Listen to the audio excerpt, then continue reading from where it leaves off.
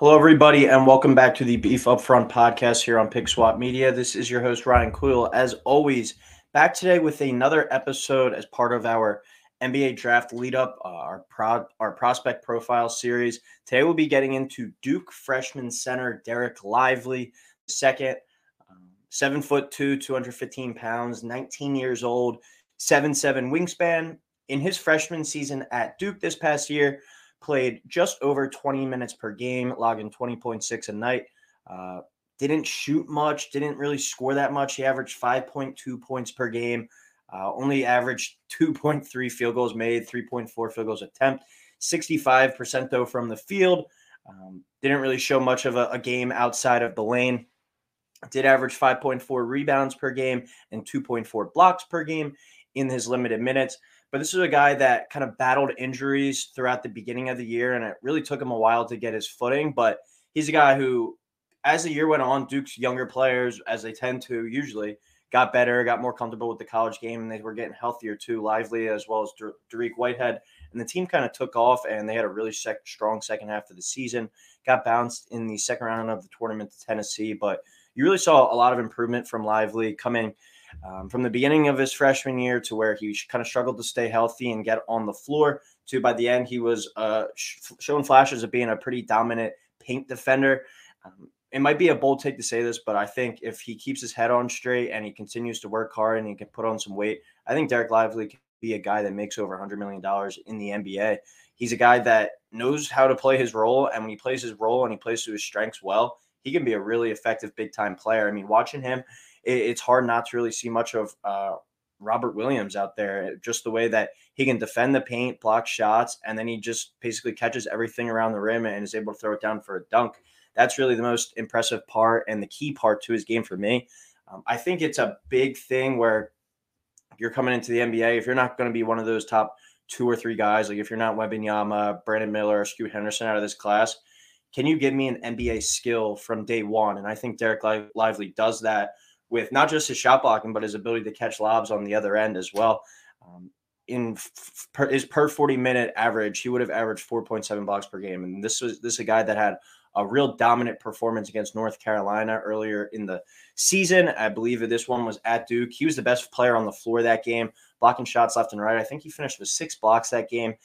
He's just a long and lengthy shot blocking big, the rim runner. He's like the modern NBA center, besides the few outliers with, Jokic, Embiid, Anthony Davis, the guys that are really well-rounded players, do a lot of damage on the block, but can also step out and shoot the ball. And then are really, Embiid and AD really effective on the defensive end. Jokic has kind of learned how to play his own role type, just hold his own out there. But Lively can be a really, really effective defensive player. And I was looking at like some contracts earlier, like Jared Allen's making $20 million a year. He's a $100 million contract player. I mean, I could see if Dereck Lively is able to add some strength, continue this shot blocking, and be able to just finish around the rim, there's no reason why he can't be a starting center on a playoff team and get to that eventual second big contract. I think that's really in the cards for him. And another thing with him, coming into this year, he was the number 1 overall player on most recruiting services coming out of West Town, out of the Philadelphia area. So this is a guy that has a high pedigree, and somebody's going to take a chance on him. I wouldn't be surprised to see him go top 10 late lottery. If worst case scenario happens, I think he falls to like the 20-ish pick, but not much further after that. I think someone's going to take a chance on his high upside, and he still has a lot of game to tap into. Still needs to improve a lot, and I don't know if he's going to be right away a guy that's able to go out there and play 25, 30 minutes a night, but I think in spurts, 12 to 15 minutes, he can be an effective player and kind of just like an energizer guy as he continues to work on his body and really refine his game. Going back to me saying he was the number 1 player in his class coming out, teams value that. That's a really high evaluation. And I think it's also a good thing that he knows the type of player he is. He knows that his strengths result in running to the rim, catching lobs, and blocking shots on the defensive end. He's going to play his role. He's not a guy that needs the ball on the block and is going to need 10 dribbles to go make a move or whatever. Things have to go his way to be a really effective player on offense. He can impact the game in ways that he doesn't really need the ball in his hands much. And that goes to playing at Duke, where he played with guys that were very talented as well. And then all the way back in high school at West Town, he was playing with guys like Cam Reddish, Mo Bamba were there during his time, I believe. Jameel Brown played there. Guys that are high-level Division I players, guys that are playing in the NBA themselves, and he's used to that. And then also with team final, like he played next to Jalen Duren in the front court, another guy, Jameel Brown, as I was saying. I believe Justin Edwards might have played some minutes with them. He's played with so many high-level talented guys. He's not going to be scared of the moment, or I think really bothered if he's not really scoring a lot of points per game. You saw he only averaged 5.2 points per game this year at Duke, but he still was able to make an impact, and I think was a key piece to their late season revival and the success they had down the stretch in John Shire's first year. We'll just go through kind of his strengths real quick, Maz. We've touched on it a little bit already, but I think the biggest strength really that he knows his role, and when he plays his role, he does it really well. Plays hard, very athletic, and he can guard on the perimeter if needed. And I think that's more and more what we see in the NBA these days. These centers are getting ran off the floor. We're seeing more and more small ball lineups. It's hard to come by guys that are able to guard out on the perimeter. Lively's athletic enough. He still needs some work in that regard in terms of guarding like ball screens and stuff, but he is able to do it. We've seen it in flashes. And I do think if he gets switched on to a smaller guard and that guard's able to turn the corner on him, he has good enough reaction time and I think comeback kind of speed and length where he's able to get back in the play and either alter a shot or block it at the rim. Like I said, he's got that NBA level skill from day one where he can block shots, but he also just catches everything around the rim. If you go and watch highlights of him or tape of him, so much Robert Williams, which I remember watching against the Sixers, where it seemed like if Malcolm Brogdon just threw it up like anywhere near the rim, Robert Williams was going up there and getting it. Just got better and better as the year went on, and he continued to show improvement. High motor player. Like I said, covering ball screens, I think wouldn't really be a strength, but a skill I think that he can do. Right now, it's not like, oh my gosh, we have to get him off the floor if they're going to continue to put him in ball screens. But he is able to make up for it with his length and erase shots at the rim. Not much of an offensive game right now outside of 5 feet, but having watched him play back in high school in AAU, he did show the ability to step out and shoot the three. He's got nice form.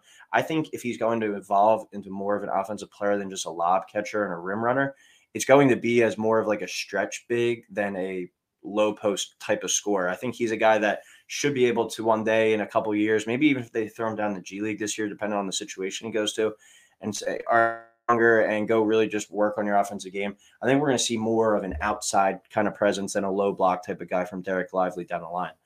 In terms of his weaknesses, when you look at him at only 215, 220 pounds, not sure his exact weight right now, but he needs to add weight and build strength. When you watch him, he's making these really high energy plays, trying to fight for position down low, kind of banging guys, but they are able to still push him around. Even when he is getting the offensive rebounds, he's not able to really hold himself and anchor himself in. I think his lower half, more importantly than his upper half, is what he really needs to focus on, and especially if he's going to try and guard guys, like I was saying, with Jokic or Embiid on the block.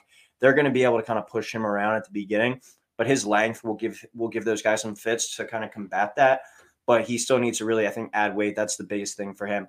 And he can, like I was saying, cannot really create for himself on offense right now, but not really many centers in the NBA these days can. I think we see it more and more. It's going away.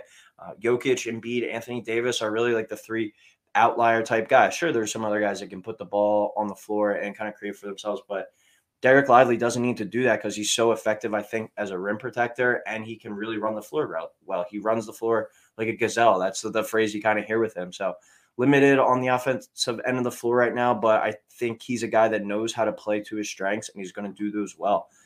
I was saying, I do think he has the capability and the form to become a serviceable outside shooter, maybe like a 30 to 35% type guy from three. If he can come in and have like a Walker Kessler type impact year one, I think whatever team that snatches him up would be very happy with that. My projection for him, I think he's going to go between picks 10 and 20. I don't think he falls out of the top 20, and I think he could potentially sneak into the top 10, maybe that 8, 9, or 10 pick, but I think he's likely a late lottery pick. And my comparison we kind of talked about already, but Robert Williams, with the upside to be a stretch big, I don't know if he's going to be as effective as Walker Kessler was on the defensive end of the floor right away because he's got a few inches on Lively as well. And he had a really, really good rookie year for the Utah Jazz, but a kind of cross between Robert Williams and Walker Kessler would be my comparison for Dereck Lively. I'm excited to see what he does at the next level and what situation he gets into. I think he would be perfect for a team that has an established big in his kind of mold that he's able to learn around with maybe like a year or two left on a contract and kind of step in for him later. Maybe even go to, like, if he's able to find his way to Milwaukee and learn behind Brook Lopez, that would kind of be an ideal spot for him as well. But I'm excited, and I'm a guy that would take a risk on taking Dereck Lively in the potential late half of the lottery. So that is my breakdown on Dereck Lively, the freshman center out of Duke. Looking forward to getting in some more of these prospect profiles as we continue to head towards the NBA draft. Thank you, everyone, for tuning in, and we'll talk soon.